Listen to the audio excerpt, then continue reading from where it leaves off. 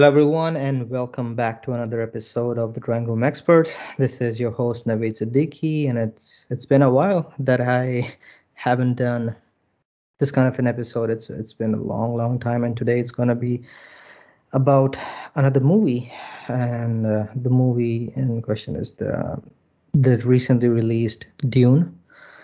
And with me to discuss the film, I have once again with me Mr. Ali Sattar, and it's almost been a year. It's been a while. Ali bhai, how have you been? How's everything? Hello, Navaid. I'm good. It's been busy and it's been quite hectic this year, and I can't believe Mhm. we went almost an entire year without doing an episode. But it's good to Yeah, be on the show, and it's good to be talking to you, man. You tell how you been. good. Just been a busy year, to be honest. Like a lot of stuff happening in the family, work-wise too, and with COVID and everything, it's just been pretty hectic. But finally, things are settling down, even in here in the U.S. So, um, just been busy No, with work, watching movies, shows, the usual. But it's been good. Aap bataएं. I'm glad to hear that. Yeah, same, pretty much on the same lines. Mhm. I've been working on something that almost took my last year. I've been working on something long format narrative, 45 minutes, Oh, Zabardast. uh, potentially a series. We have shot the pilot for it, Oh, and amazing. That's the pilot is done, and now we are actually in the process of pitching it to corporates, oh, and pretty exciting stuff, man. And that's awesome. it's something on the lines of uh, surreal mystery thriller Mm-hmm. anthology. So each episode is going to be a different story. Oh, Zabardast. That's always a fun project. I think anthologies are always great. And are you targeting just the Pakistani producer? Are you trying to target other media outlets so like But Netflix and we stuff? are trying anything that is first of all has That's the yeah, appetite for makes something sense. like this. Yeah, have has the appetite to make something, commission something like this coming out from Pakistan because अभी तक Mm-hmm. इस तरह की कोई बनी नहीं है. And Good. at the same time, we also don't want to compromise on the quality and the integrity of the product. Mm-hmm. So That's true. yeah, it's pretty interesting, and I really hope that it gets picked up soon so that we can share Inshallah. it. Uh, I can't wait, man.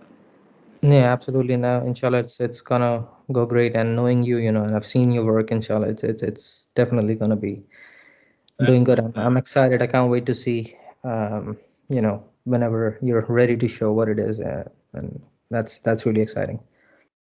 thank you so much. Thank you. Perfect. So, Dune. I mean, what a movie! Like, Oh I man, yeah. exactly. And to be honest, this is something that I've been really looking forward to. I'm a huge Hmm. Denis Villeneuve fan, Yeah, he's and since the first film that I saw of his, I think it was Prisoners, probably. oh yes, I of think prisoners. it's Yeah, yeah. yeah. And I've been a fan of his, aesthetic sense in terms of Hmm. that, less is more, and he does a lot of work, which is in the undertones and the subtleties of the narrative, Yeah. where you have to figure things out, and he plays a lot with, especially in the film. I mean, Enemy. there is a enemy, yeah, enemy, Yeah, yeah, one of my yeah. favorite films. He Hmm. deals with a lot of magical realism, and magical realism Yes. is sort of my thing. In fact, the series that I'm working on also has a bit of Oh, that's uh, amazing. elements of magical realism in it. So Oh, awesome. That's nice. yeah, so Dennis is हमारे मोहतरम उस्ताद जी हैं हमारे लिए तो. So Yeah, he specializes in that, especially in, like as you said, right, with his films, as and the symbolisms that he has, and a lot of the what he shows is left for interpretation, which I love. Like especially Enemy Me, right? If you see all that symbolism with the spiders and everything, that's just, there's a lot for you, for the audience themselves to figure out what's happening in the film, and it's I love when directors do that, where they let audiences figure out stuff, and the images that they put up to speak for themselves. Yeah, so yeah, I know Yeah, exactly what you're talking about. Enemy, and even in Arrival. I mean, the Yeah, way, Arrival is a brilliant film. One of my yeah, favorite from like one of my favorite alien films, I'd say. Like that was like an alien film done right. yeah, and at the heart of it, I don't think even it is an Yeah, alien yeah, film. yeah. That's The true. heart of it is about a person going through some Mm-hmm. major revelation and discovering something within themselves that they did not know they were capable of. Capable of, yeah. So and the relationship with the daughter, and the relationship with themselves, and the relationship Mm. with time itself. So I think Yeah. it's much more than an alien film. And if Yeah, you look at the definitely. run, you know, uh, the way I look at it, the alien thing is sort of like a subplot Subplot, yeah, for definitely. Yeah. Mm-hmm. what is actually the crux of the story. So Mm. yeah, Dennis, मुर्शिद जो हैं हमारे वो बड़े इस मामले में अच्छा. By the way, can we speak bilingual or we strictly Yeah, have yeah, to yeah, stick yeah. to? Yeah, it's okay. Yeah, speak bilingual. It's okay. अच्छा, okay. Mm-hmm. So yeah, when I heard that he was going to make Dune, and even though I haven't read the book, I actually am starting to read the book. Oh, great. That's From nice. like, I started the book 2 days ago, Oh, but I heard it's a pretty yeah, big book too. So. yeah. It is. It is Mhm. pretty dense and has like 5 volumes. Oh wow. And yeah, but I think the movie is just based on the first one, the first book. Yeah. And so I was pretty excited because I had heard that this is something that it was famous that this is that sort of a book that cannot be filmed. Mm. That cannot be condensed into a movie. And David Movie. Lynch did that, Yeah, and he tried. he tried. And I mean, I mean, when he he made made it it, in when, like 65? it no, 85? 1983 or 83? 84, Yeah, yeah. No, the book was 65. The movie was 83, I think. Yeah, Yeah. the book came out. So yeah, Yeah. and David Lynch being a very prolific Mm. filmmaker. Oh yes. I mean, he still is, but उस ज़माने में तो, I mean, yeah, you know, yeah. उस yeah, जमाने yeah, में what he and did was still pretty good yeah, वो considering what he had. Christopher Yeah. Nolan, he was like the Christopher Nolan of that time, Exactly. if that analogy makes sense. But Mm. yeah, and he was like, his work with Razorhead, and he was his, uh, you know, सरेलिज्म के ऊपर उनकी काफी Mm.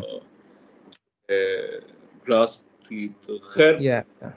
without going too much into that, but I was Mhm. very excited. And the the I've seen the film twice. And Yeah. the first time Mhm. I saw it, I was in Moscow. Mhm. And over there, I wanted to see the film in IMAX, but IMAX. Yeah. sadly, it was all booked. So I watched it Mhm. in a regular theater, Mhm. and I was blown away by the visuals and the sound and the music and the sound design, because the film opens with these throat singing, Yeah. very Yeah. The deep hymns. Yeah. Yeah. sound, and it is sort of a voiceover that I think उसके नीचे कुछ लिखा हुआ आता है कि dreams Are come from the from deep. No. Yeah. The dreams are messages from the deep. messages from the deep. So, Yeah. and so the first thing that you hear is sound. Yeah. So this is a very deliberate choice that directors make. And Kubrick used to do that Mhm. uh, with a lot of his films that the film Yeah. used to open with sound. Sound. Yeah. You know, 2001 Space Odyssey कि I think शुरू Oh का yeah. Mm-hmm. 1 minute जो है वो is just sounds. Sound. So Yeah. Yeah. Exactly. so the, Mm-hmm. and it's a very deliberate choice. The reason Mm-hmm. filmmakers do that is that when you're sitting inside a theater, so they're preparing you for a world building that is going to invite you and overwhelm you in a way that that should take over your entire sense of Yeah. space. कि आप जहाँ बैठे हुए हैं, imagine that you are now in that world. Yeah. And the people who have seen Dune on IMAX 3D, they actually say that it's the way it's shot, it's so immersive that you actually feel that you are in Within that that world. world. Yeah. Yeah. Yeah. So शुरू में, from the very first frame, you get this sense of impending doom कि कुछ Mm-hmm. होने वाला है. It's a Yeah. very intense feeling. Yeah. And then the very first images that you see is of Arrakis, this sand planet, Yeah. which is also called Dune, because Mm-hmm. there's nothing on it except for sand. Yeah. So that frame just takes you in and prepares you of what is about to come. Yeah. It sets the And tone really well for the whole film, I that's think. Yeah. yeah, yeah, yeah. So I think what we can do is, before we start off with the film, because the film heavily relies and takes elements from what was happening in the world when Frank Herbert, the American writer who wrote Yeah. the book Dune The book. in Mm-hmm. 1964 or 1965, if I'm not mistaken. Yeah. I think it was तो उस वक्त 65. के जो हालात थे, वो I think they also inspired him to write this science fiction epic, which borrows elements of politics, Yeah. religion, philosophy. Yeah. There's a Uh, bit you of know, everything in there. yeah, yeah, yeah, yeah, Yeah. yeah, and trade and global politics and Yeah. greed and religious exploitation, all of that. I think the And वही जो oil वाला जो पूरा mm, उस जमाने में था, he's basically replaced oil with water, right? He's imagined a world where water is the most mm, like mm, one of the most scarce resources, and you know, yeah, exactly, like what was going on around that time as well. We see yeah, influences. Hmm.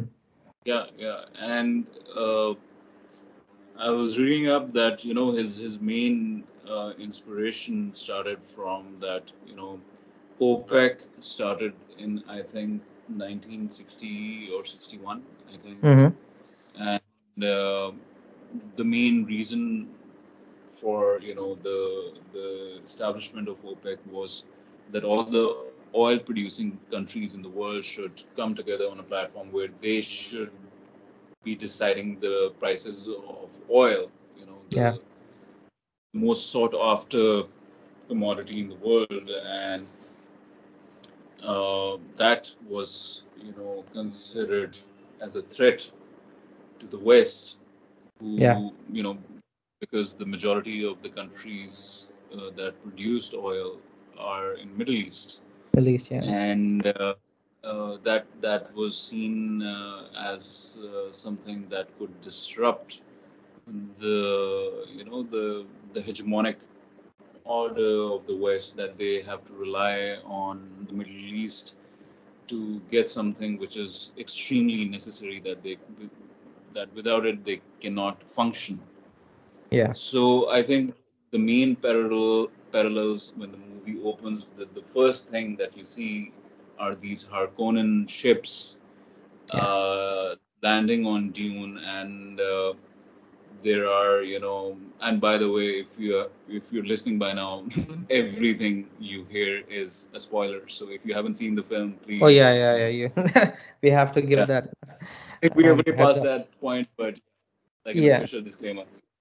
So the first thing that you see is these Harkonnen ships, and they are, about to harvest uh, that spice. It's called melange, which is the Mm-hmm. most Sought out. sought Mm-hmm. sort of substance in the universe, because the spice uh, is used by these navigators who use it to for space travel. And Perfect. Yeah. without the space travel is not possible, Possible. Yeah. because the spice has certain properties that it gives you awareness, and it's also a psychedelic sort of a substance, and it Mm-hmm. also gives you the ability to have premonitions of the future and stuff. So basically, this planet, which is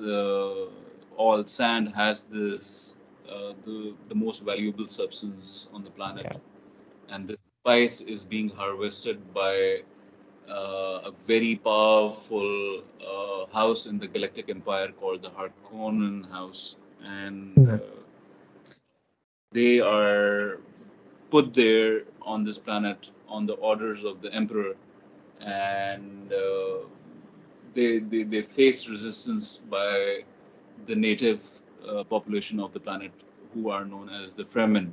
Fremen. Yeah. And Fremen are the indigenous people of Arrakis, and they live in these cave-like structures.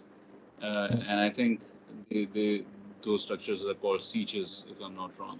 Yeah. Sieges. I think. And yeah, and the similarities between the Fremen and the people who live in Middle East are very, Very. very, Yeah. very apparent. And unka Mm-hmm. libas, or unka, Yeah, even the even the skin tone, like if you like, even in the book, they were mentioned as having, brown skin and, just made to look a lot like the people from the Middle East. So yeah, that was a heavy influence. Yeah.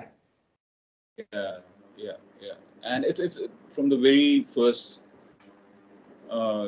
scene. It's very apparent that it's clearly a parallel to what is happening Happening. Yeah. in the And world. whoever's basically in charge of harvesting melange is has everything, right? They're the Yeah, strongest at that point. So which kind of parallels to, again, black gold, right? Oil at that time. And so, yeah, yep, you see those parallels as well. yeah, and not only that, there's a heavy influence of Islam in the book Oh and in the yes, names as well, like a lot of the movie. names. And yeah. Language, Mm-hmm. the Arabic words that are used in the film. Yeah. Uh, they are heavily inspired by some of the religious elements in Islam. Yeah. Yeah. Uh, that's very interesting, because introducing such concepts in 60s to an American reader audience, where there were already so many misconceptions about the Middle East, Mm-hmm. and uh, as we know that Middle East has always been vilified from Yeah. the American perspective in one way or the other, because that's what you do once once you want to uh, pillage someone's resources. The first thing that you do is remove empathy. You vilify them. So uh, that's exactly what is happening on Arrakis as well. That Yeah. Fremen are always shown in the light that they're savages, that they are uncivilized, Yeah. and they're backward, and they're not trustworthy, and they're primitive cave Mm. dwellers. And there's also sort of a derogatory remark in the film that Yeah. when the Duke asks one of his commanders that what is saying over here, and he goes like, if you want to take a shower, you have to scrub your ass with sand. Yeah. So because and that derogatory remark was not lost on me, because the West has always used the word sand monkeys for people living in the Middle East. Yep. So I think that was also an illusion that how the powerful house of Atreides looks down upon the people of Arrakis. Yeah. Uh, and that irony comes later in the film that we will discuss later. Yeah. So basically, I think now that we have talked about the background of the film and the book, I think Hmm. let's start off with the movie step by step. What do you think? Yeah, absolutely. Let's go for it. So, once we establish that what is happening on Arrakis, we are taken directly into the plot where you know the the house Atreides, which lives on I think Caladan. That's Yeah, the name of the planet. I think so. Caladan. As far as I remember, yeah. Yeah. So, and they are being ordered by the The emperor. Emperor, yeah. They should now be the caretakers of the planet Arrakis, and they will be harvesting the spice. Hmm. And we see that the emperor has sent his representatives, and amongst them is also an old lady dressed in complete black. At this point, we don't know who this lady is, but as the film Seems to progresses be very further, important. Yeah. yeah, find out that she not only is a very important character, but also plays a very keen role in driving the narrative forward. Yeah. So, the House Atreides, as honorable as they are, they agree to the call of the Emperor and they officially sign the document. And we find out that the Duke is preparing his son, his only son, Paul, Mm. uh, to be his successor. There is a sense of, you know, it seems that the Duke has some idea that he is being sent to a planet which poses a lot of threat, and it could Yeah. be something that can challenge the, the position of their house. And So I he, think another thing that he really shows on purpose is the stark difference to the Mhm. basic landscape of a trade. The what's Yeah, the planet's name? I think Arrakis, right? For yeah, yeah, the how like completely opposite it is from where they're going, right? Their life is gonna basically flip yeah, do a complete 180 because it's like the Arrakis is completely, with mountains and these beautiful valleys and oceans, and then you have Dune, Atreides like it's Atreides just a is, whole big mass of sand. yeah, So yeah, yeah, that's yeah, another. Yeah, I yeah. think one more thing I think we should also mention is, like, when they before this they also introduce a very important aspect of the film, which is the visions Hmm. that Paul has, Yeah, because that's the very first, like, me not knowing anything about the story, or I haven't seen the previous movie as well. So the opening line of the film, right, where it says dreams are the messages from the deep, right?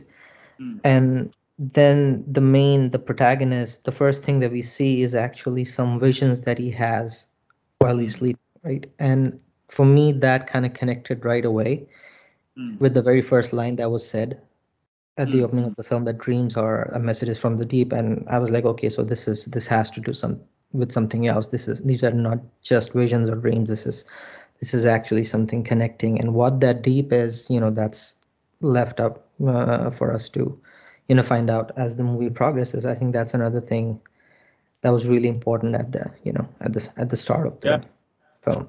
because it gives us a direct insight of, first of all, it introduces us to the protagonist, Hmm. and secondly, it introduces us to the struggle that the protagonist is going through, because And then again, there's this religious symbolism that if people are aware of it, that uh, there's a thing in screenplay writing is called the hero's journey. So Mm-hmm. the first thing that is part of the hero's journey is that he is either being introduced, or either he is being pushed, or either he is being instigated to his call to journey. And over here, the call to his journey are his dreams. Yeah. And the very first thing that we see is that he is sitting on the table with his mother, and he mentions the dreams. And the first thing that she sort of asks him is to use the voice. And the voice is basically, in order to describe what the voice is, Paul's mother belongs to this sisterhood called the Bene Gesserit. Ben Gesserit. Yeah. Yeah, Bene Gesserit. This word is also derived from Arabic. Beni, as in bunny, जिस तरह कहते हैं Bunny. Bani Yeah. Israel. Bunny is right. Bani Yeah. Israel. So it means that the house of, yeah, Gesserit. Yeah. family of.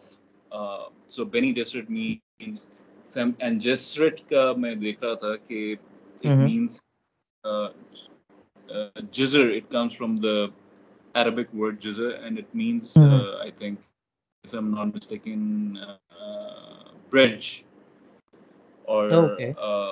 a link of some sort. So, Okay. Gesserit. Oh uh, yeah, makes sense. Just okay. Yeah. Mm-hmm. so if you roughly translate it, so it The means house of the connections, basically. house that links things Mm. together, or the house that builds bridges. Bridges. Yeah. So the purpose of this secret society of, Order. Yeah. and it's all women. It's a Yeah. sisterhood of women, and there are no men in it.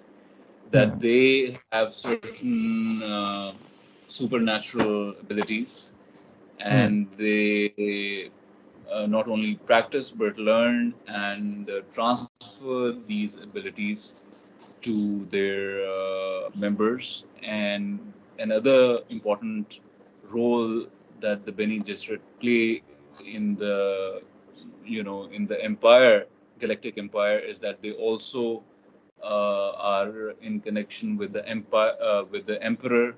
Emperor. Yeah. And they also very carefully uh, interbreed in different um, family bloodlines. Yes. Mm. And we later find out that what is the reason for this careful breeding of bloodline, and it's referred in the movie that they planned 1,000 years in advance. Yeah. It's like. So very calculated, very secretive, very deep state kind of an organization, or a sisterhood, to be precise, that operates in the shadows. And then again, the symbolism is over here is of deep state that Yeah. works in the real world as well. So Paul's mother is part of Bene Gesserit, and they have this ability where they can manipulate people to do whatever they want by using the voice. Sort And of a mind Paul's control. mother, yeah, sort of mind control. Mm. And Paul's mother has been teaching Paul to use the voice to manipulate. And the very first thing that we see is that on breakfast table, she is asking Paul to use the voice, which he sort of does, but fails because he's still learning. Learning. Yeah. So from the very get go, the film introduces us to what is happening, who is Mm-hmm. the protagonist, and there's also not only the protagonist, but the protagonist's mother also plays an important role in his journey. And we later see that now that Paul's father, the Duke, has agreed to go on Arrakis, so There are ships are already who have been already sent to Arrakis to sort of like on fact finding missions Yeah, and to a make contact scout with the basically. Prem. Yeah, and this is when we see Jason Momoa's character returning back from Arrakis, and we immediately find out that his character is sort of like a mentor to Paul, and not only a mentor but a very good friend and a Close protector friend. of the Yeah. family.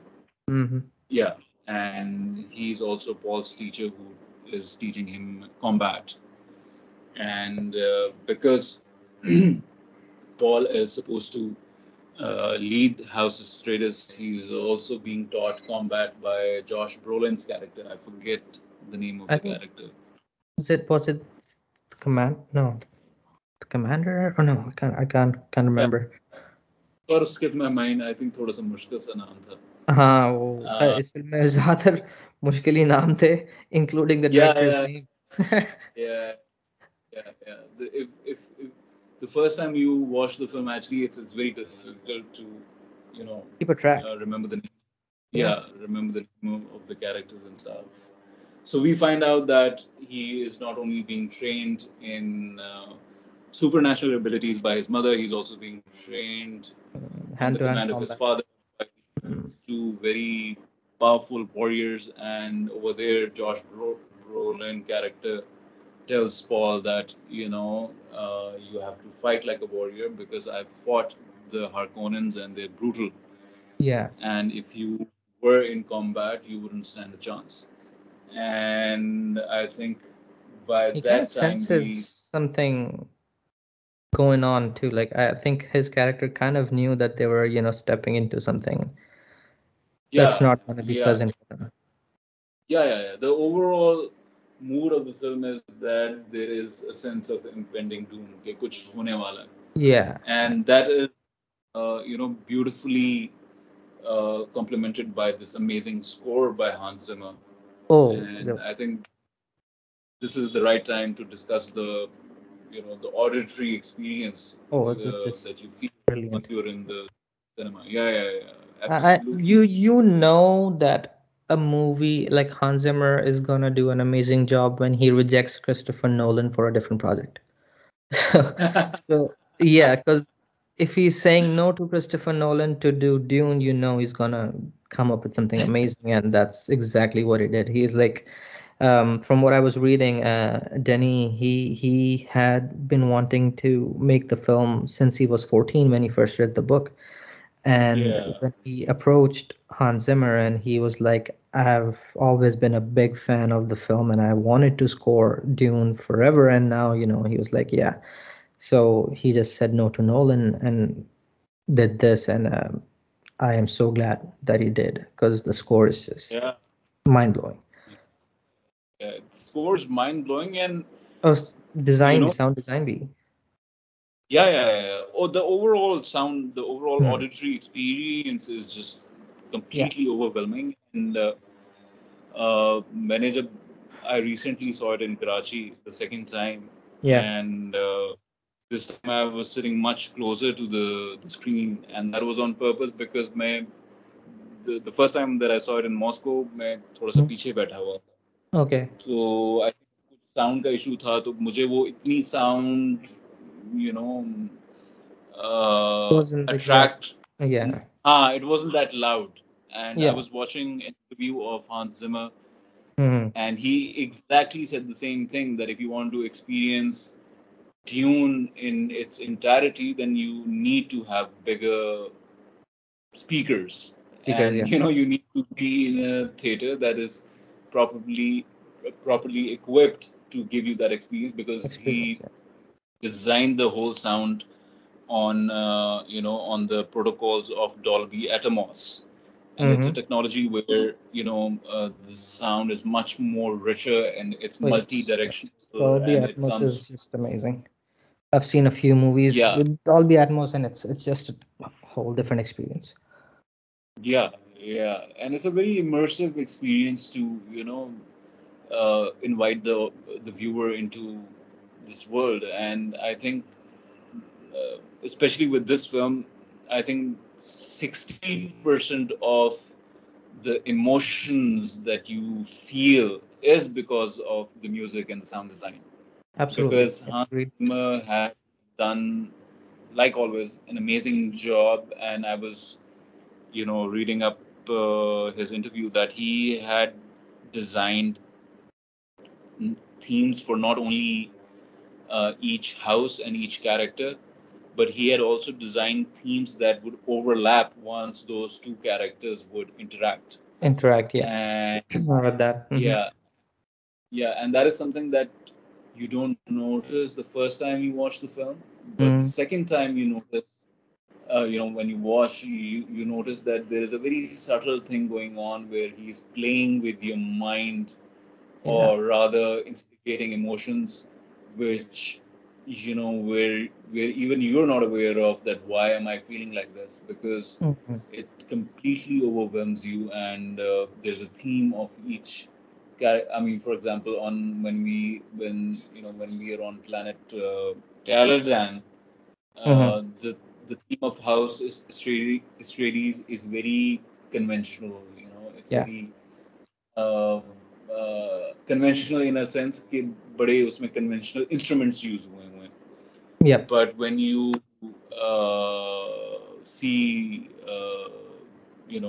the Harkonnens, it's very Mm-hmm. drum like, और उसमें बड़ी वो जो एक tribal Warrior sort of. warrior Uh, war drum like quality है, and you yeah. hear these drums going, and when you see the Bene Gesserit, it's always whispering sounds, and Yeah, it's a very, yeah, it's a very supernatural. eerie, supernatural, eerie Yeah. sound that you hear, Yeah. and it sort of puts you in that space that it's sort of preparing you that the characters or the visuals that you see on Mm-hmm. screen, they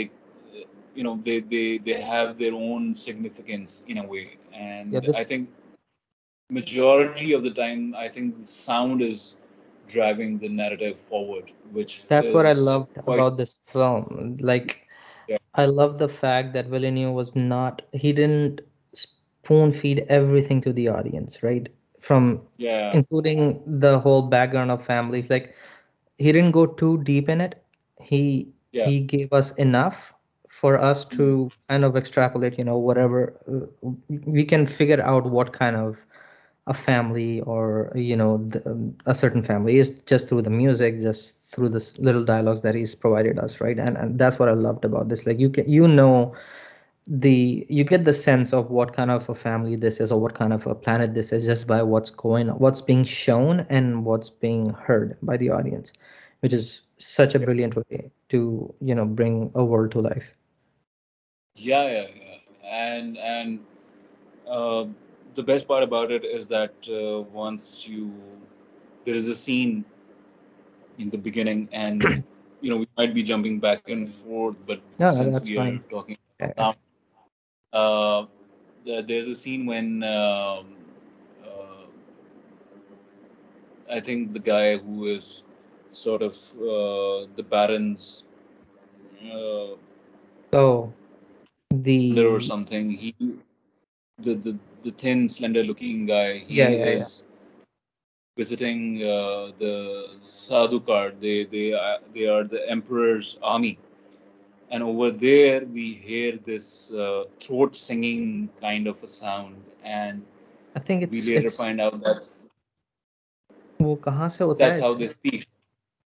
वो I think it's inspired by the Mongolian, I think. Mongolian, yeah, Mongolian chant जो होता है Yeah, yeah, yeah.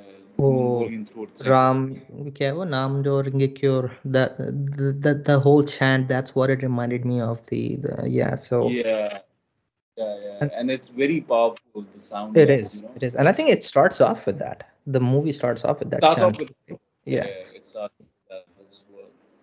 it So kind of tells. Go ahead. it sort of tells you that because they are known to be the emperor's army, hmm and they're very powerful and they're very skillful and they're very brutal warriors. So the language that they speak is also very guttural and it's also very, Mm-hmm. you know, overpowering, overwhelming kind of a Mm-hmm. language that they speak. Sounds very harsh So too. yeah, sounds very harsh, and it also gives you view that what kind of people they are because sound Yeah, is giving you much more information because आपके पास time कम है, so exactly. it's also a very good way for exposition through sound, which is a very intelligent use of Mm-hmm. sound design. Yeah. And so yeah, the overall experience of sound is done brilliantly. Oh yes, So absolutely. Brings a whole yeah, new so I think uh, layer to it. go on. Mm-hmm. Go ahead. You were saying something. No, no. I just said it just adds a whole new layer to the whole storytelling formula, right? It's just so well done. I think they nailed the Yeah, sound, music, everything. yeah. So once we are introduced to these characters, we are introduced to the character of the Baron Harkonnen, who is the leader of the House Harkonnen, and he Hmm. is played by uh, Stellan Stellan. Skarsgård. Yeah, Stellan Skarsgård जो हाँ Alexander के वालिद हैं Alexander Skarsgård के if I'm not yeah, mistaken. yeah. Yeah, brilliant actor, Oh yes, and he's Swedish, right? He's done he a few Swedish films as well. yeah, Yeah. and I think a perfect choice Oh yes. to showcase a I. villain that is not only formidable but is Hmm. also very powerful, and he is this huge guy, who's extremely fat, and the first reveal of that character is that Hmm. he is in a steam bath or he's taking steam Yeah, yeah, and he has a bald head and this huge meaty hand full of fat, you yeah, know, वो उसके bald head से नीचे आता है. And if there are any Apocalypse Now fans listening yeah. to this, Exactly. It was exact. I was just gonna say that it's exactly like Marlon uh, Brando, right? So it yeah, was. It was basically an Easter egg. There are like a couple of scenes of his that yeah, kind of yeah. kind of reflect Apocalypse Now. But yeah. Yeah, so that is a direct homage to Marlon Brando's character, and I Mm. think I was reading up on it that uh, the makeup artist who Designed made this. this entire Yeah. design look of Baron Harkonnen.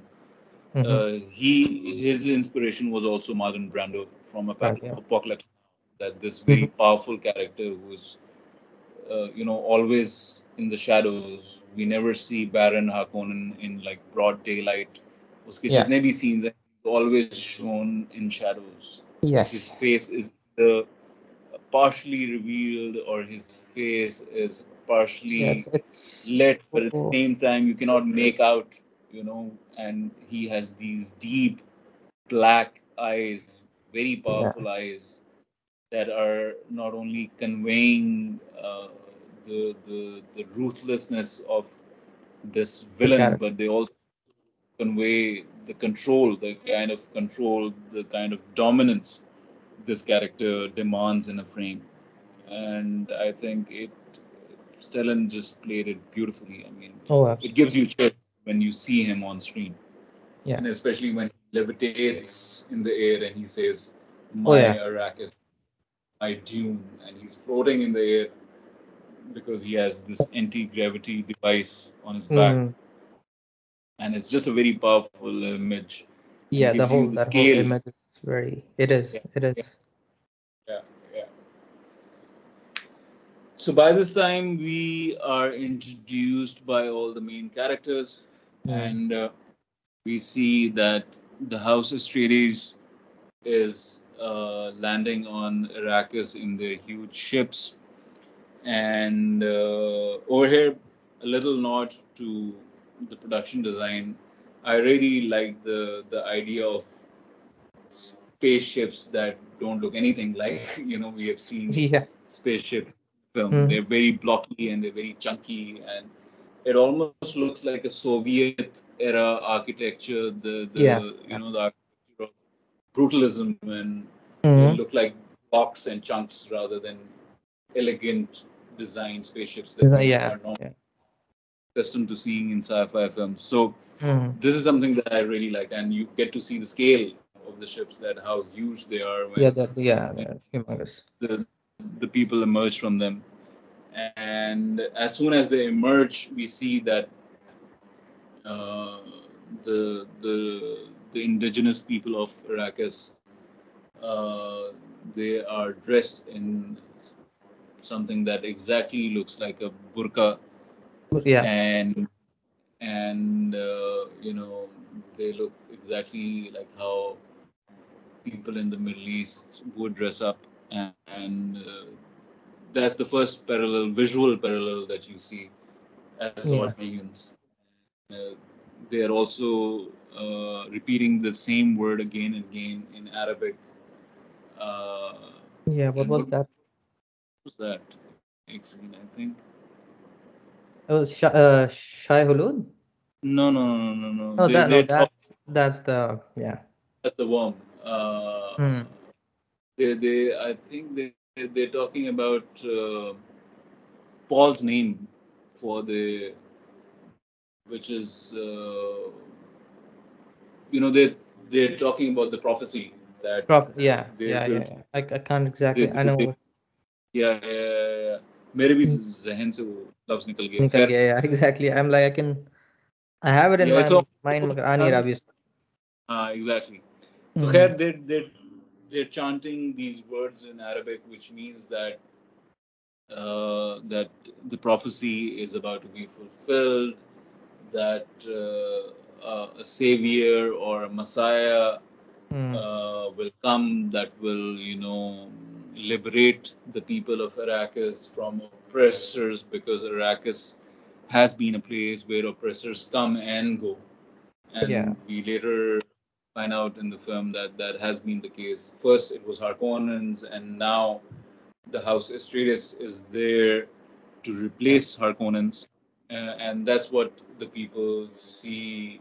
The Duke as, they see him as another oppressor, yeah. and we see that they come. They're greeted by the military commander who is already on the planet, and he takes Paul and Paul's mother in a helicopter, like Which is an a really aircraft. cool design again. Yeah, Really, really cool. It looks like a dragonfly. uh, dragonfly. Yeah, Yeah. and so we see that And you since we were know, talking about parallels, right? I think the savior that these guys mention is also called Mahdi. yeah. So But that's this another. term, yeah, but this term is used later in the film. Yeah, The yeah. word made. Uh, but Paul's asking what they're saying, and the mother replies that they're talking about you, the Mm, savior, and she immediately says the Bene Gesserit have been at work over here, which is a nod that because Bene Gesserit operate from the shadows, and they also manipulate information, and they also yeah, you know uh, maintain the status quo in the Imperium. So they have probably been here as well, training the Fremen about the arrival of this supposed savior or messiah. savior. Mm, Yeah, and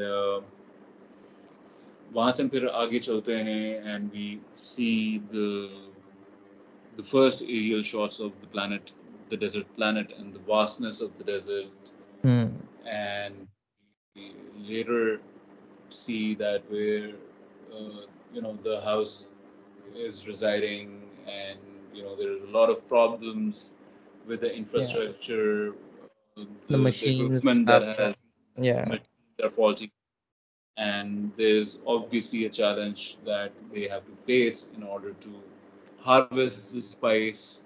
And we later find out that Paul is learning about the planet, and he's learning about the Fremen, and he's learning about the ecology of the planet and the wildlife. And we see that there is a small uh, mosquito-like uh,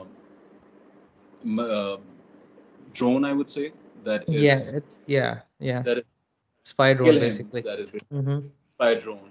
Yeah, Mm-hmm. and we later find out that there was a Harkonnen already in the walls that was controlling the drone, The drone, yeah. and So they're already trying to assassinate. yeah, already trying to assassinate Paul. Oh yeah. And this is where we see that the shit is getting real, and I know. yeah, yeah, and the Duke is furious.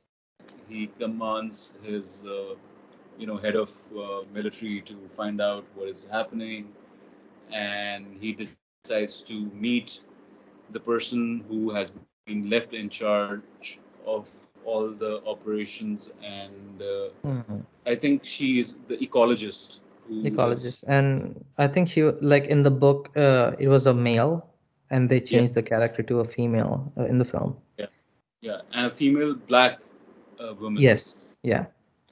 I think also. I think one more thing we should also mention is the the, the visions that Paul has. A lot of them has this girl that is this character which is played by Zendaya, right? And I Mhm. think most of the visions still then are of her, him being with her, right? Yeah, At till yeah, that point. yeah. Yeah, that is So also. Sorry, continue. नहीं मैं वही कह रहा था कि that they're like they're doing it for a purpose, I guess, to just to introduce her character too, because it seems to be a very very important character to Paul, Mhm. and the visions kind of show them being romantically involved as well. So and he has no idea who she is, so, and Yeah, but she is dressed as the Fremen from what we yeah, see from the visions. So that is another really interesting thing that is happening as we see different visions that Paul is having throughout this whole time. But yeah, continue. yeah, and that, I mean, now that we're talking about the visions, that is also a very interesting narrative device because Paul is seeing multiple realities, Yeah, that was and that that was interesting. Like yeah, both in that was timelines. interesting. Yeah. Yeah, that was interesting because it's also is being used intentionally by the director to sort of misdirect the audience as well. The audience where But things can go. Yeah. yeah, where things can go and where things are going, but somehow they change course. So Hmm. uh, in, in uh, the first part of the film, Paul's vision are, we are seeing the character of Chani or Shani, whatever her name is Yeah. Yeah. pronounced, and we just see that he is dreaming about this girl with blue eyes and their bare glimpses. He has no idea who this girl is, Hmm. but all he knows that she's a Fremen and she is from Arrakis, but he has never met her. And as Paul's vision, the frequency of his visions increases. He starts seeing more of her, and uh, then he starts seeing himself with Shani's character, that he's also with her, and they're Yeah. together, and they're both dressed in those Fremen suits, that are necessary to survive on Arrakis.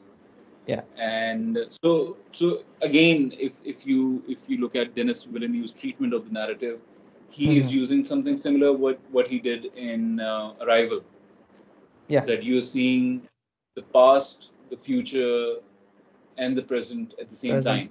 But yeah, that's Yeah, true. and this is sort of also what Paul's character Motib is supposed to be. That Mm. his mother Jessica tells him that if you are what we have been waiting for, then you have the power to transcend time. You Hmm. you know you can not only look, but you can also operate. in past, present, and future. In the You know, future, you yeah. can transcend time, and you can bring, you know, a change in Mm. in the Imperium and the universe, and you can bring peace. And this is something, you know, which is a big deal, Yeah. because even in future when humans have progressed and they have, you know, inhabited other planets, Hmm. the desire for power and the desire for people with power to be corrupted is very much similar to what they were Similar to, yeah. before they invented space travel and, you know, all those other things. So I think the deeper message of the film and the book is that human beings, regardless of how advanced they might become, Get the inherent need to possess something, or the inherent power. to you know, control Hmm. is going to be very much there. I Yeah. mean, वो एक ऐसी चीज The है basic जो human हमारे, instinct. हाँ, हमारे वजूद के साथ जुड़ी हुई है, and people with Hmm. power will, you know, have the potential to be absolutely corrupted. So I Yeah. think that is something that is established throughout the story, step by step. And we, you know, हमारी बात शुरू हुई थी Paul's के vision से. So Mm. you know, we are seeing something, and then we later find out that that reality that Paul was seeing was not the case. Yeah. And खैर कहानी आगे बढ़ती है, और हम planet को explore करते हैं, and we see that you know, the ecologist immediately notices that Paul is different, and she mutters under her breath that, you know, he might be the Muad'Dib, Yeah. the name for Paul's character on Arrakis. And Yeah. they That's go to secure. see these harvesting fields, and we see that there is a harvester there, and that's the first time we get to see a glimpse of a worm which is known as Shai Hulud Ulud. on the planet. And this name is used by the Fremen to Hmm. refer to these worms, and these worms are huge. Yeah. And we see this worm. They almost like worship these things too, right? They're like, Yeah, yeah, yeah. There is a religious element. There is this reverence that is associated with these worms, and I think yeah. more of it will be dealt into the second part of the film. Second part Uh, of it. Yeah. yeah, and I think it's intentionally, you know, missed. I mean, there is this. The, उन्होंने hint किए है इस तरफ.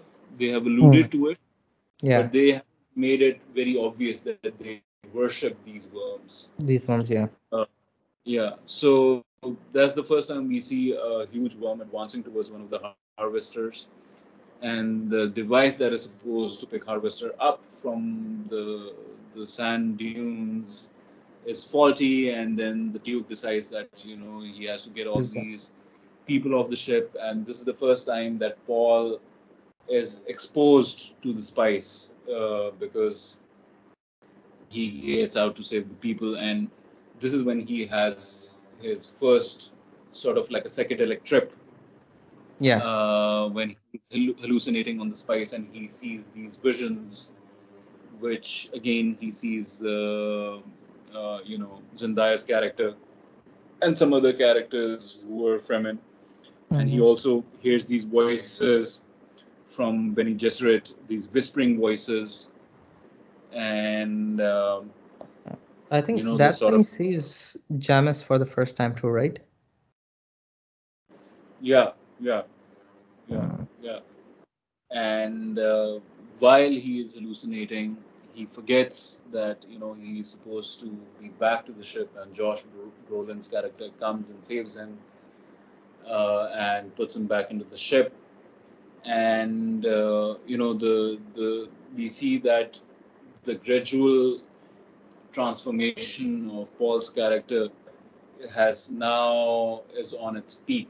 The peak. Yeah. transformation has begun, and we also see that, you know, House Atreides is, you know, they're not safe on the planet, and whatever has been left on the planet is, you know, it's not good enough to harvest spice. So the Duke immediately senses that, and in the very Yeah. next scene, they come back. He tells Paul to be careful, and the next scene when he is talking to uh, Yes. Paul's mother, Mm. Jessica, Hmm. which is also we should mention that they're not married. Yeah. Yeah. Jessica is Duke's concubine, Yeah. and he later admits that he should have Should have married uh, her. Mm. married her, and he flat out asks her that you should uh, promise me that you will protect Paul, and he asks her not only as Paul's mother but as Bene Gesserit, because he knows that the Bene Gesserit, they have the power to protect not only Jessica but also by extension Paul as well. Yeah. And we again get this sense that he knows something is going to happen, and Hmm. uh, lo and behold, and the next scene we see that there's a covert operation, Operation. and Yeah. while it's nighttime and everybody's sleeping, the Harkonnens come and they, Just wreak havoc, basically.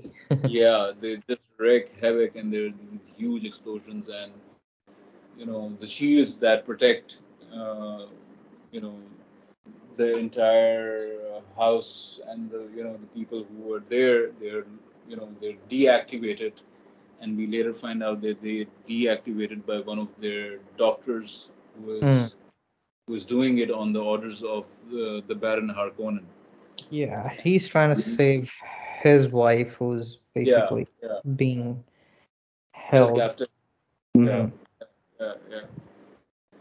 So, खैर वहाँ से Paul and his mother are held captive, and now they're being taken into the desert while the Duke is put in sort of a comatose state where he Yeah. is awake, alive, but he cannot move.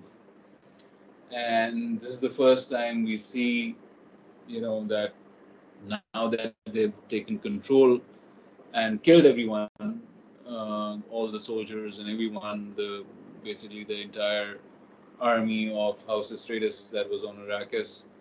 The Duke is lying naked, half conscious, and the Baron, uh, you know,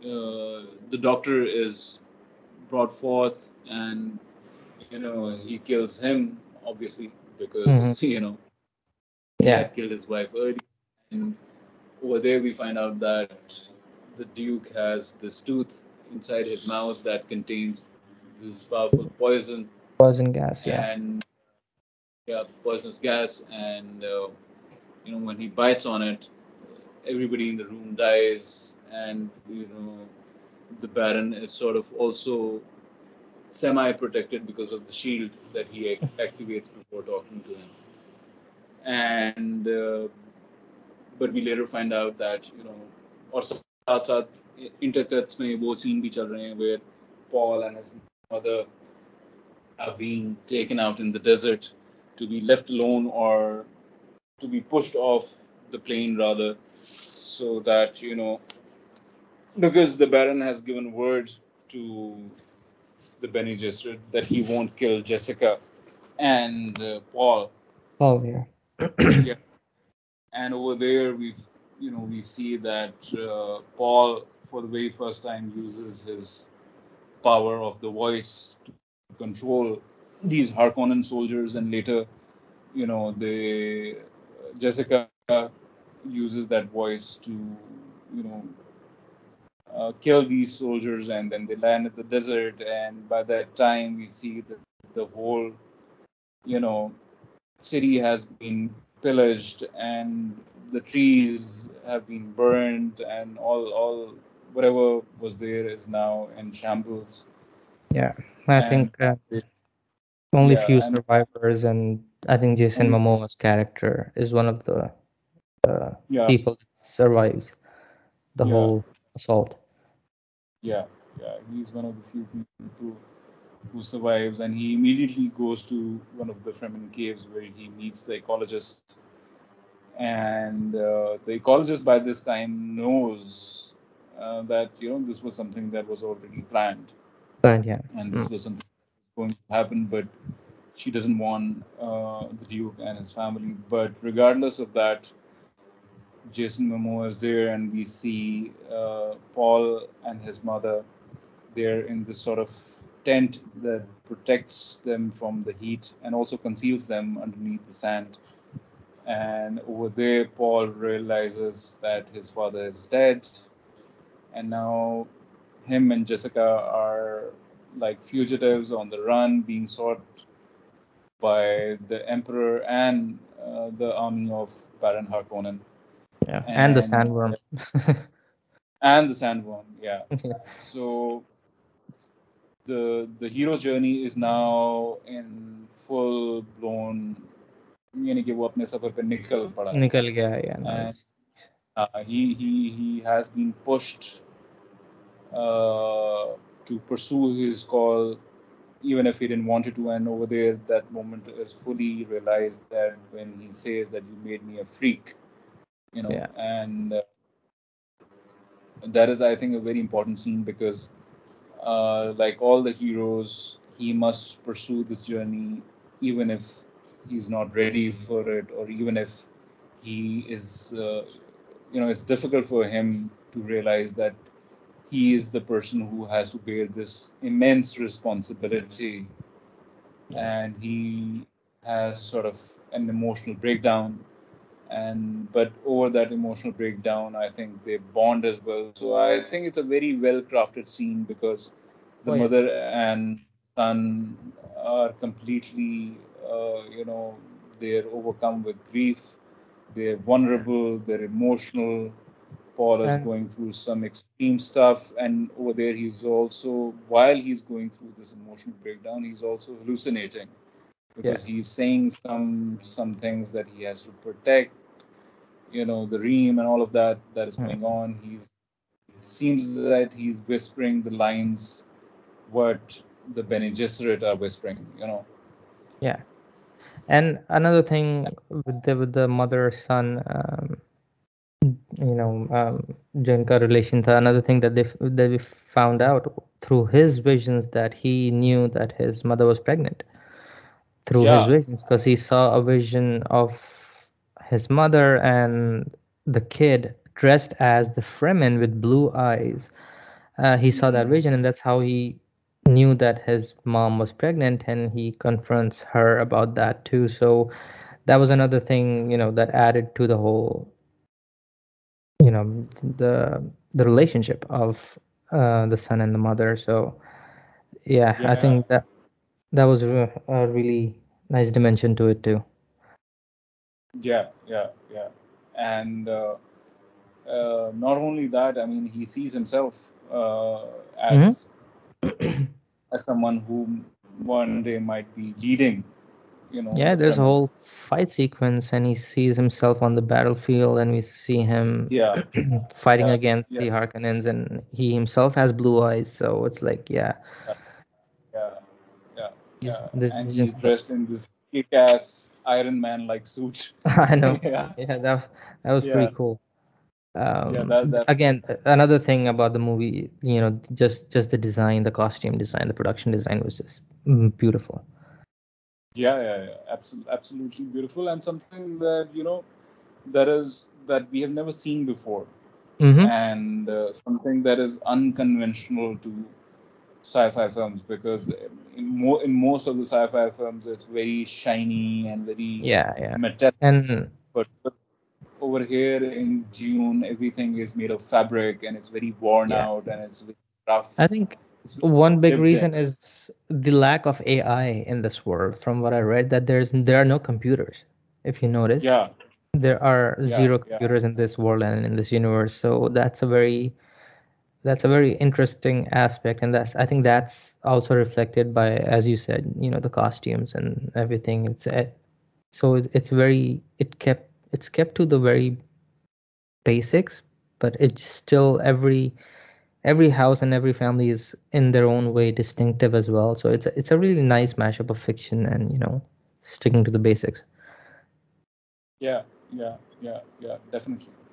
definitely. And the reason there is no I because in the background of that story is that once humanity had advanced so much that they had these intelligent Beings. thinking machines that made things worse for them, and there was a huge war, and after the war all the machines that had the capability of being self-aware were completely banned, and even though मतलब there इस are computer technology that exists, the hmm technology is not capable of AI.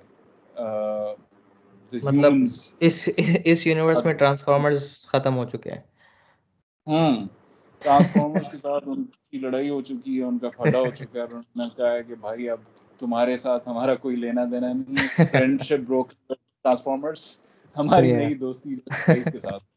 Spice के So साथ, yeah. It's a good way to so put it.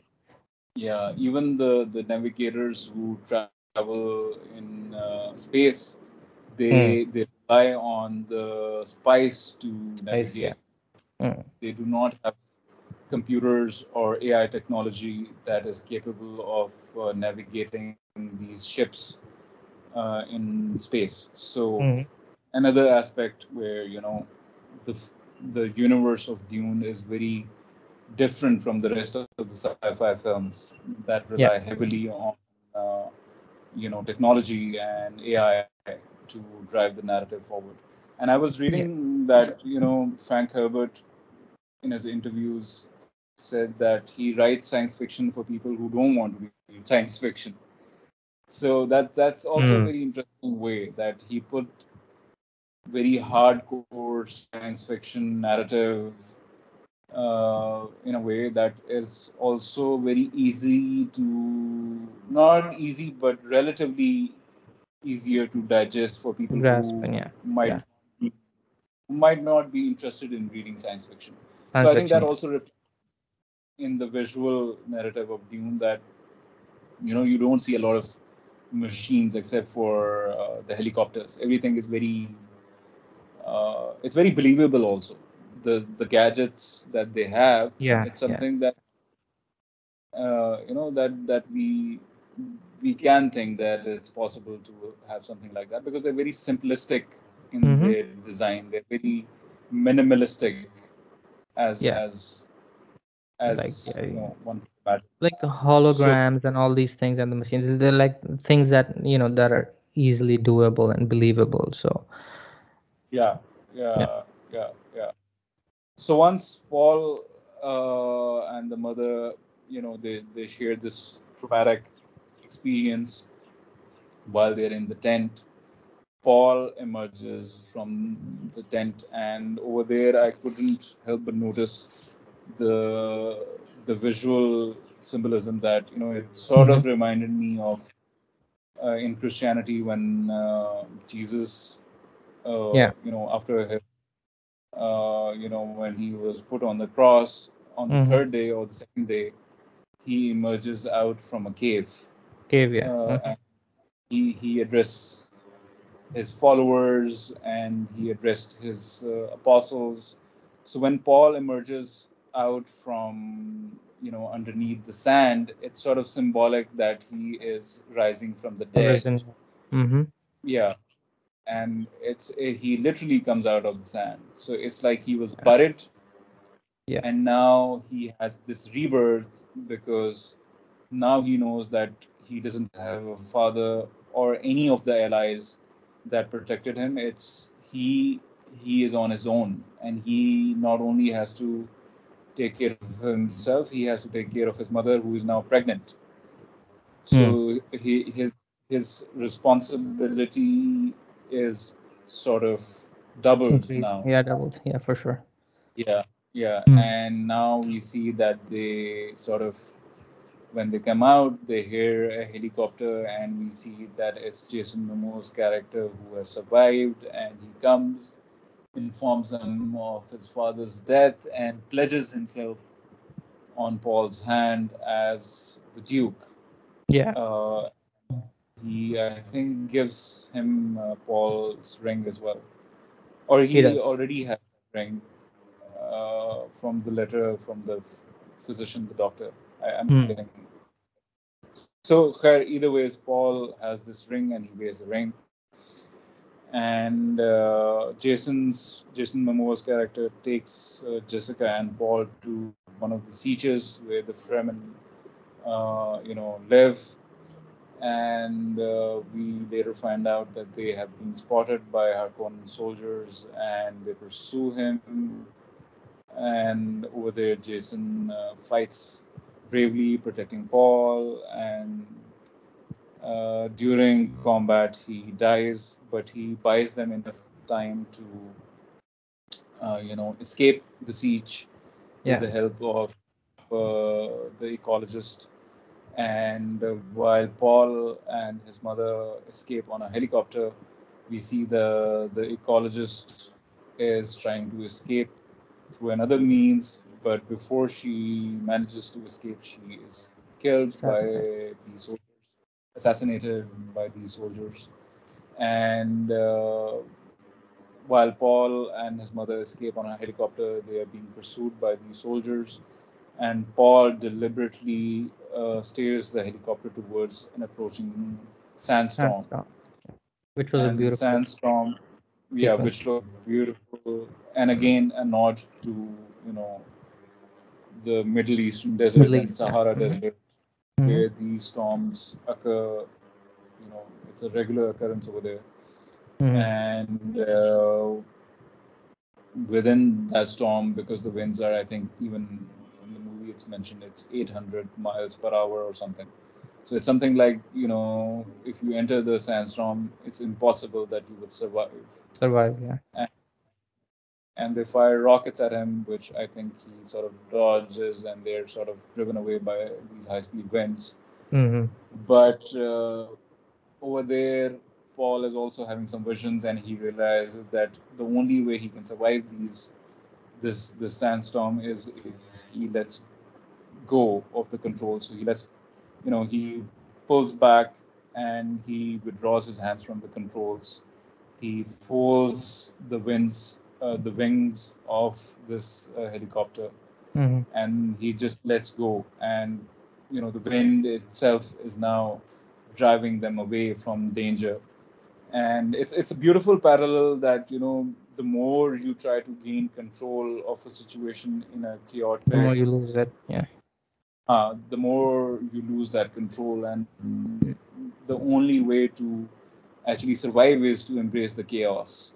Yeah. And again, a very powerful message for the character that shown very visually. And over here I would like to address that I think the intelligence use of communicating the information visually rather than exposition Yeah. and dialogue, Mm-hmm. because I think the David Lynch film relied heavily on voiceover Yeah. for exposition. But over here, Denis Villeneuve completely, lets go of that decision, and I think it was a very good decision to, get rid of the voiceover completely and Yeah. let visual narrative take the course Yeah. and Audio, yeah, you for know sure. tell the story forward. And I really love, I really like that part, because not only it's telling the viewer of what is happening, uh, you know inside uh, the storm, but it's also telling what is happening inside Paul, that Mm-hmm. he's realizing something, that in order to move forward in his journey, he has to let go of every sense of control Yeah. that he knows. Just embrace the And chaos and let it guide yeah, him, basically. yeah, and Khair, eventually they come out of the storm and they land. And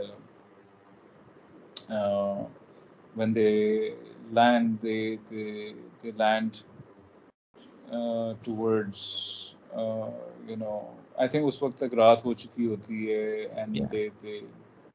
they change their costumes. And they move in that fashion which doesn't attract the worm, but they end The up whole attracting chase the worm. sequence. Yeah. The whole chase sequence where we see the worm, this huge creature for the very first time, and we see how big it is. Yeah. And we see that Paul unafraid, looks directly into this this huge worm, and it seems that the worm, he's sort of subconsciously communicating with it because the worm doesn't attack. Attack, yeah. And it's, Mhm. yeah, and it's unclear whether it's Paul who is doing that, or the Fremen that we later find out, because one of the characters says that it wasn't him, it was my thumper that sort of Distracted deviated, worm. Mm. distracted the worm, and so Khair, in the next scene we see that they are being Kind of you like know ambushed by the Fremen. ambushed. Yeah, yeah, they're being ambushed by the Fremen, and And I think we're forgetting one important character that was actually introduced earlier in the film, which is of Javier Bardem. oh, yeah, yeah, yeah. Why don't you talk about that character? Yeah, basically, I think the name was Togar. I think Javier Bardem's character is like the leader of the Fremen, and he kind of comes and visits the Duke before, of course, he dies, and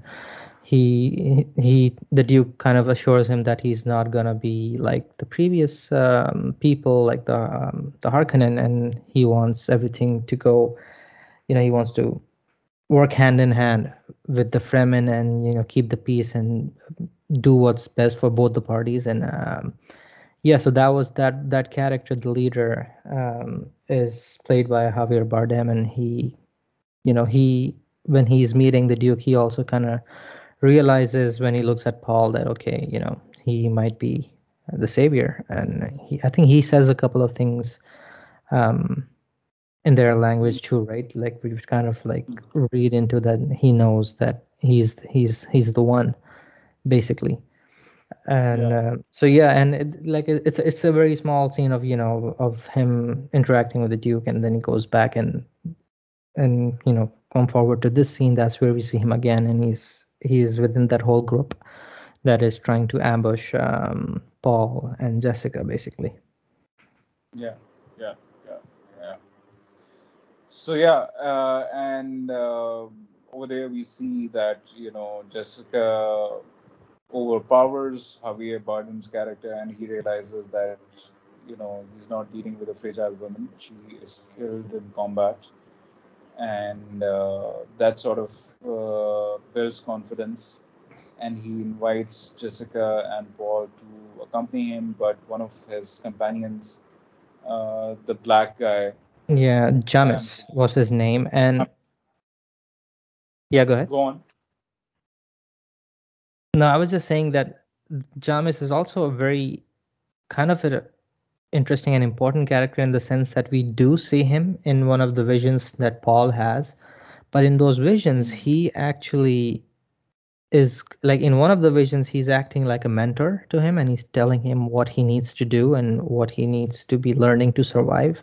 And then later on he has another vision where he is the character of Paul is basically killed by Samus. mm, So we see that they're mm, like two whole different scenarios that could play out, which again goes back to the different timelines, right? So and just not knowing what's going to happen and just betraying the audience in that sense, even the audience is not able to pick up that what exactly is the right vision, and it yeah. turns out to be none of those are right, because they have kind of like a duel. Mm, Jamis asks Paul for a duel against him, and because he doesn't want him to join the Fremen or be a part of their mm, house or being taken back to where they are.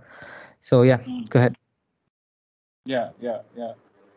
And I mean, over here, I think it's very important to mention the edit of the film. That Yeah. the treatment of the edit is so beautifully done that Hmm. while we see this very straightforward, linear narrative going on, but there are chunks of these multiple realities which we see through Paul's visions, which is also giving us insight into like we White discussed domain. earlier that yeah, I mean, what may be, but also used as a misdirection to the audience. Hmm. But at the same time, it's also giving us insight into Paul's head. That Yeah. if somebody is perceiving reality in multiple possibilities, then it's very difficult for that person to seek a sense of what is actually real Yeah. and what is happening inside me. I mean, मेरी हकीकत क्या है? Exactly. What what am I? And if I'm seeing things, then Yeah, it's not which just the version of audience that's confused. Basically, it's yeah, like what we are yeah seeing is his vision. So even he is not sure what's gonna happen or what is to happen, right? Because yeah he's seeing multiple things, so he's as confused as the audience. So yeah yeah, yeah yeah, and this is actually a very good uh, you know I really like this idea because even in even in religion, if we yeah, see that whenever divine information was being conveyed to prophets, it mm-hmm. wasn't exactly crystal clear. Clear enough. Yeah, The information, the divine information, uh, always used to come in chunks, mm-hmm. and it was only limited information for that limited time. So it's also the concept of faith Yeah, that is very important. So over here, Paul is being tested. Paul is being, he's questioning himself that, what is the next step forward, while at the same time he has to be in that position of being a determined person who has to take care of his mother and himself. mm-hmm. And so it's the conflict is, I think, very important to this narrative because Yeah, all the people who are put in that position of the Messiah or the one or the Savior, and it's exactly like if you remember Neo's character in the Matrix, he's yeah. not sure if he's Mm-hmm. the one, and at Yeah, some point it's he never a straight path. It's never a clear path. yeah You yeah. yeah yeah even he says that I'm a huge fan of the Matrix, and even Mm-hmm. I think in the second one or the third one, he said that I don't even believe or I don't even care that if I'm the It's the one or first not, one. or Yeah, it's the first one. yeah, yeah. It's just that he has to do what he has to do. Yeah, So I think Paul is sort of in a very similar situation that I think regardless of his doubt or regardless of his multiple realities, I think he realizes that he has to move forward, and this is very. It becomes very clear when Paul defeats Chamus in the duel, and he kills him with a crisp yeah, knife.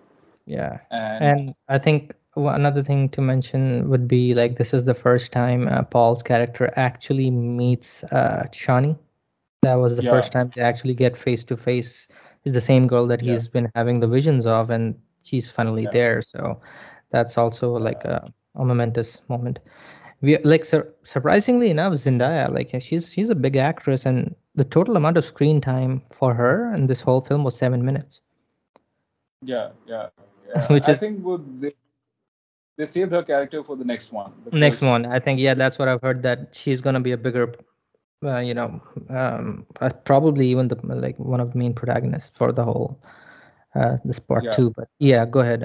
So he has yeah, this whole yeah, fight with Jamis, and yeah, he ends up yeah. defeating And him. this is the first time he ends up defeating him, and this is the first time he's killed a human being, Someone, yeah, yeah, someone, and he kills Shamus with a very sacred Chris knife, yeah. and which is given to him by Zendaya's character Shani, and this is the knife he has been seeing in his visions as well. Visions So as it's an well. Yeah. important, Mm-hmm. yeah, it's an Yeah. important Mhm. narrative device, and then Khair, eventually they are accepted by the Fremen as he is now defeated, and accepted as an equal to them because Jamis was a very Yeah. skilled warrior, Yeah, and Paul, everyone plays the odds against Paul. Like, it's like you're not gonna yeah, survive, so good luck with your last fight. But yeah,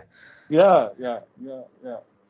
So it's basically like no question asked कि इसका तो आज आखिरी दिन है, इसको बिरयानी खिला दो और बस Yeah, enjoy बात enjoy your खत्म, stay. बात खत्म। Yeah, हाँ, तो वहां से फिर Paul and his mother are now being accepted, and they're now being taken into the desert, and now we see the exact same shot of vision. Shani Mm, looking back at Paul, and this is the exact same vision he has been having in his dreams, yeah, and I we think the see only that from, vision that actually happened.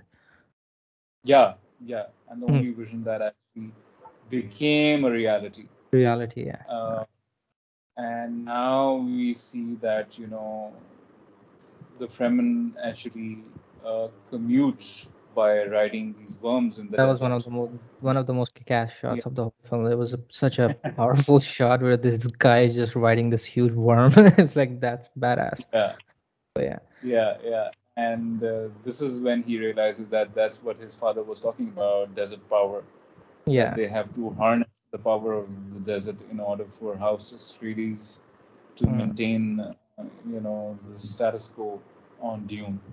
mm, And this is where the film ends, basically, and yeah. we see them going off into the distance and probably going to one of the Fremen hideouts.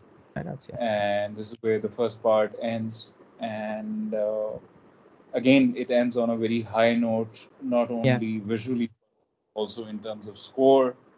And you everything. know, Like I think as an audience member, you end up wanting more, and which is a brilliant thing. Where if a film ends at a point where the audience wants to see more right away, it's like you've done your mm, job, right? People are already looking forward to the sequel, and I think that's what he managed with the last few minutes of the film as well. So I think that was like the perfect ending.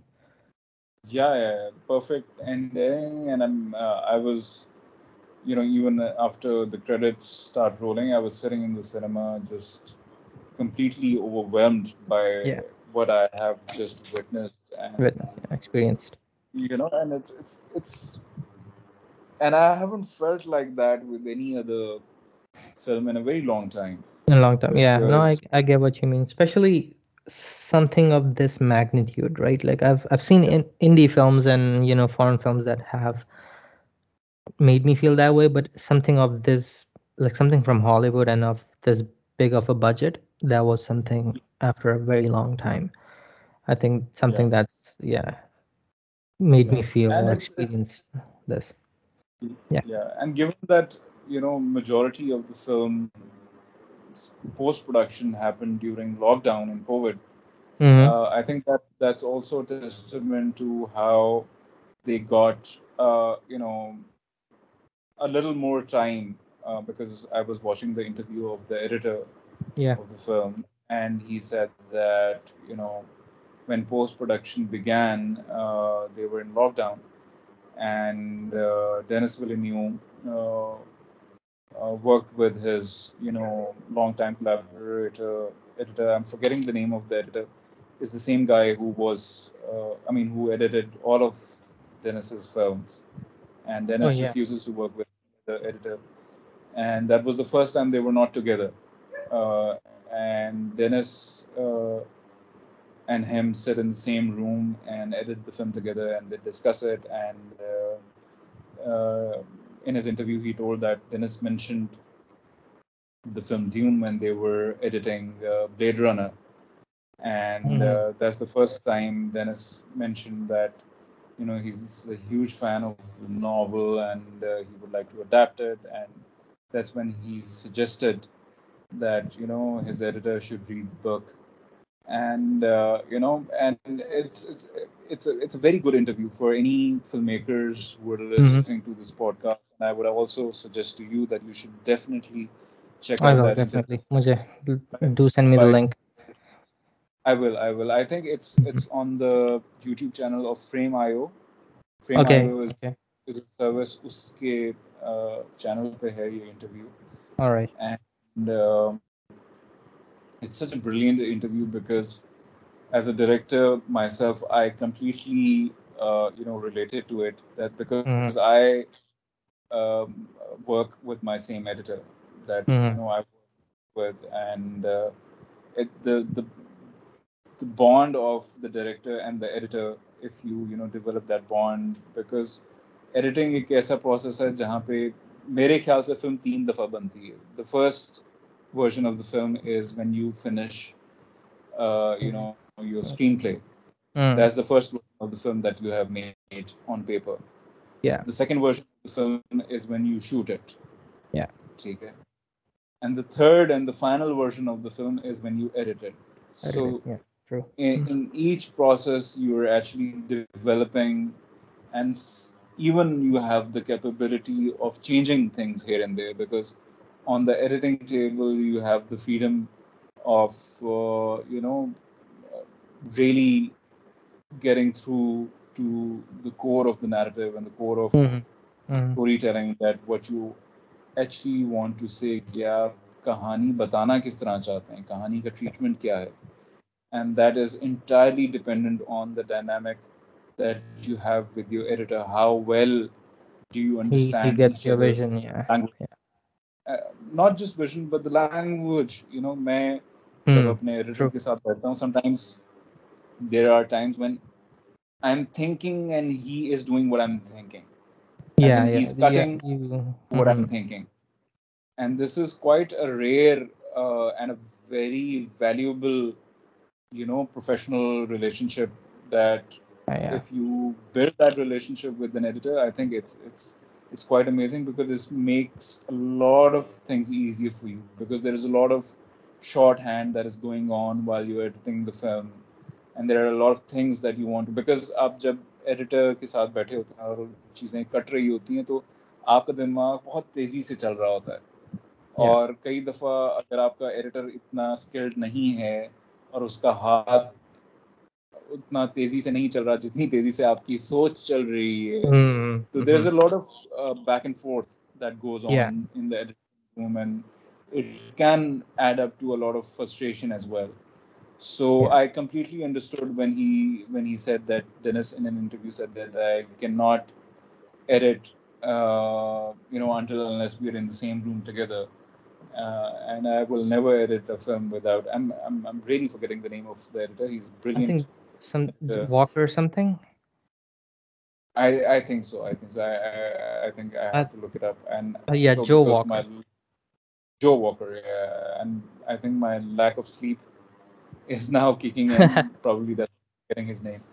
So, Khair, it's a brilliant interview. Anyone who wants to know more about the Mm. editing treatment of Dune, they should definitely watch it. And anyone who is just basically interested in how the process of telling a story as complicated as Dune, I mean, how is it treated in the editing room? They should also look it up, That would be, yeah. and it gives you a very deep insight into how this process works. So That's amazing. that No, was I'll quite interesting. definitely gonna watch that for sure. Yeah, But yeah, yeah. yeah, another thing that I like before we finish this podcast, there was something that I wanted to ask you, like as you know, since you also do cinematography, like I wanted to talk about the cinematography of the film as well. Like I think My the previous few films were done by Denny's films were done by Roger Deakins, right? yeah, And this time he moved to Greg Fraser, who's yeah. also won awards or Emmys for The Mandalorian, and he's also the cinematographer for the upcoming Batman film. So, what did Mm-hmm. you think about his um, cinematography? Like, how well did you think he captured? Because I thought, like, definitely, I think the color palette for this film was a bit toned down from, I guess, the previous work of Denny. So Mm-hmm. just wanted to get insight on that from you. Like, what did you think about the color palette and the cinematography on its own, basically? Yeah, yeah, yeah. I think uh, the cinematography is beautiful. It's it's very, in a way, it's very narrative driven cinematography, Mm-hmm. because it's not just beauty for the sake of beauty. It's Mm-hmm. very, if I, for lack of a better word, it's a very functional approach to visual narrative, that you're focusing on showing things that are important for the story to move forward. And Mm-hmm. I think this is something that has been conveyed beautifully. Obviously, it's shot on an epic scale. Oh, yeah. I think they used IMAX cameras for specific Mm-hmm. shots, and I And think for the I think rest, for the first time he also used like multiple camera units. He's never done that yeah, before. yeah, yeah, So yeah, yeah.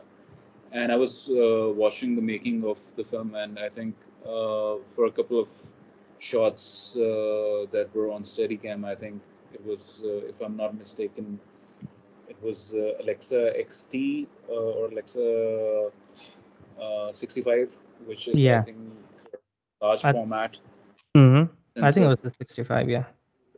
Yeah, 65. I think it was 65, Mm-hmm.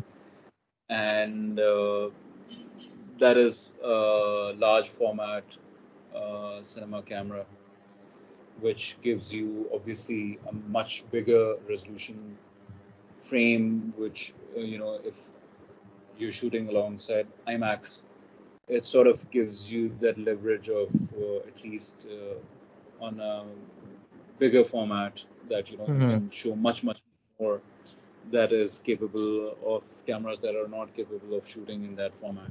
Format. Yeah, that's true. So y- uh, I absolutely loved the cinematography, Yeah. because majority of the narrative is being driven by the visual, Yeah, and for sure. For the palette, like you mentioned, it's on much more on the warmer tones towards the Yeah, which yellows. makes sense.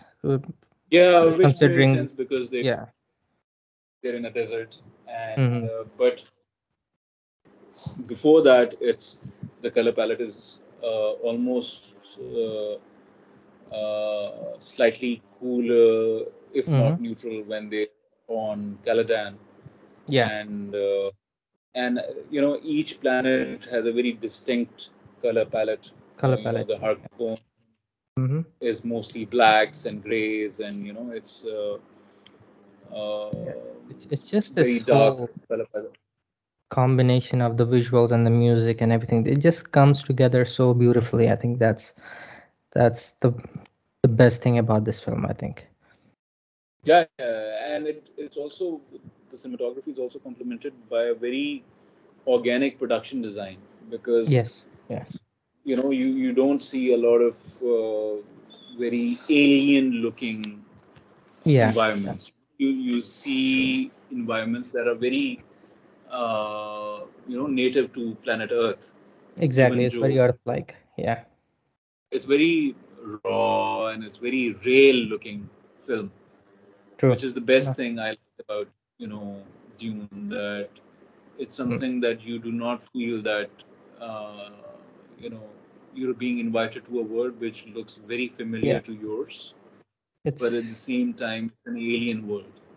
It's a yeah. world. Even though they're traveling intergalactic, I think we still feel like they just traveled from like Iceland to Dubai. That's Yeah, what it feels like. So it's yeah, it feels very Earth-like, which is great. Yeah. yeah, Um. yeah. And I think he shot the uh, Caladan in Norway. Planet Yes. Caladan Yes. is Norway, and I think the deserts are Jordan and Dubai. I think Wadi Rum and in Abu Dhabi actually. So mm, those are the mm, two deserts that where the movie yeah, was shot. yeah. And I was watching Dennis's interview, that he said that he wanted to shoot most of the stuff in camera, and Hmm. I think that is a great approach to go, that you do not rely heavily on CGI, even CGI, though yeah, there it is a was lot of, minimalist. Yeah. but Hmm. it's very intelligent use of CGI, whereas most of it is very invisible CGI. Hmm. That is not Hmm. too much attention to it. It's not drawing, it's not very obvious CGI, Yeah. which is something I really, really liked. And I think that's the same approach to makeup as well. Even though, True. Hmm. there is heavy makeup in the film, especially with all the Harkonnens and, Hmm. all the Hmm. The Baron. soldiers, Yeah. the emperor, but uh, you rarely get to see it. It's very subtle and it's very Hmm. invisible, which is a very difficult makeup to pull off on screen. Yeah. It looks You know, very organic. It's very, yeah. it's very organic. Hmm. And overall, I think the overall feel of the film is that you're inviting the viewers to this world, which seems very familiar, but at the same time, it's it's not what you know of. So Yeah. that is Uh, something that I really enjoyed, and I'm really, really looking forward to the second part Part of the film. Yeah. Same And here. Same here. It's definitely caught my attention. Like as I said, as the credits rolled, I was like ready for part two. To be honest, I was like, give it to me. But yeah, there was yeah, so well done, and definitely looking forward. I think it's supposed to release in 2023, so not too far yeah, away. not too And far away. yeah, And I've also started reading the book, and I'm also actually excited to read the book. And actually, this is the first time a film has instigated me to read a book. Otherwise, usually, it's the other way around. the Yeah, film is the other way around. They do not live up to the excellence of the book. excellent. Yeah, of the book. Yeah, that's true. Yeah. I think the other movie that made me do that was The Exorcist. Hmm. Hmm. I Hmm. watched the film first, and then I went down and read the book. So yeah, How's but the book? yeah. Hmm? How's the book, The Exorcist? Oh, it's really good. It's yeah, it's amazing. It's definitely Nice. worth the read. Like especially if you've seen the film, yeah, you would love the book. Of course, as you said, the book always has more to it. You can only capture so much within the time limit of a movie. But Yeah. yeah, the book was amazing. Yeah, yeah, yeah. And before we wrap it up, I just want to say that I know there are a lot of people who might be, who will be listening to this episode that, there are a lot of differences between the book and the movie. Mm-hmm. I mean, obviously, you cannot wrap up such huge fantasy landscape in, even though by conventional standards, Dune is a pretty, long film. I think Yeah, 2 घंटे की film है ये. yeah, it's a long film. So Mhm. it's a long film, which is for a studio film of this budget, it's quite unconventional. Yeah, But I think Denis Villeneuve did a brilliant job. He knew that he could not, uh, you know, uh, put all of whatever is in the book, but whoever has read the books and watched the film, they all say that he has done justice to what was the important part of the book and the story. mm. So I think that is something also worth mentioning, that even though you cannot put everything into the film, but the stuff that he did manage to put into the film was done very you know it's very near to the vision of Yeah, Frank Herbert. I covered. Yeah. Yeah, that I agreed. Yeah, this was uh, much needed discussion for sure. I know you've been wanting to do this too, and I was really Ah, excited, and man, and I'm glad we did yeah, this. I'm very. Yeah, yeah, same here, and I think we should do more of it. Now that Absolutely. I It's not gonna be a year this relatively, time. no, no, no, no, definitely not going to be a year. And in fact, if we pick it up regularly, hopefully the next time we do it, I'm not exhausted, and we can do the a video call, and Absolutely.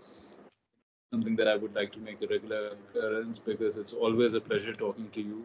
And Same here. Same thank you here. for having me on the show, Absolutely. and looking forward to more of this. And Absolutely. anyone who hasn't seen the film, Please watch the Do watch film. it. It's still In running theaters, in yeah. Pakistan, in theaters, wherever you are, and because it's not a film that you want to watch on your television.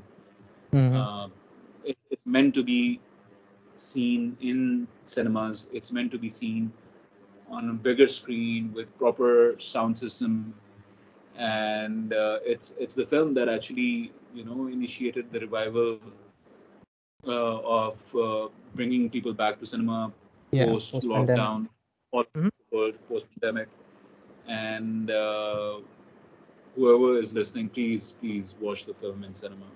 Absolutely agreed. You won't regret Agreed. it. Yes.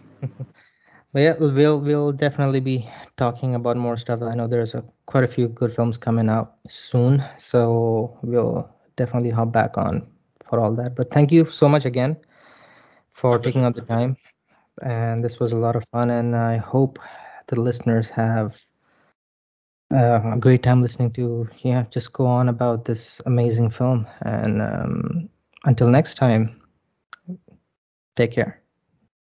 Take care.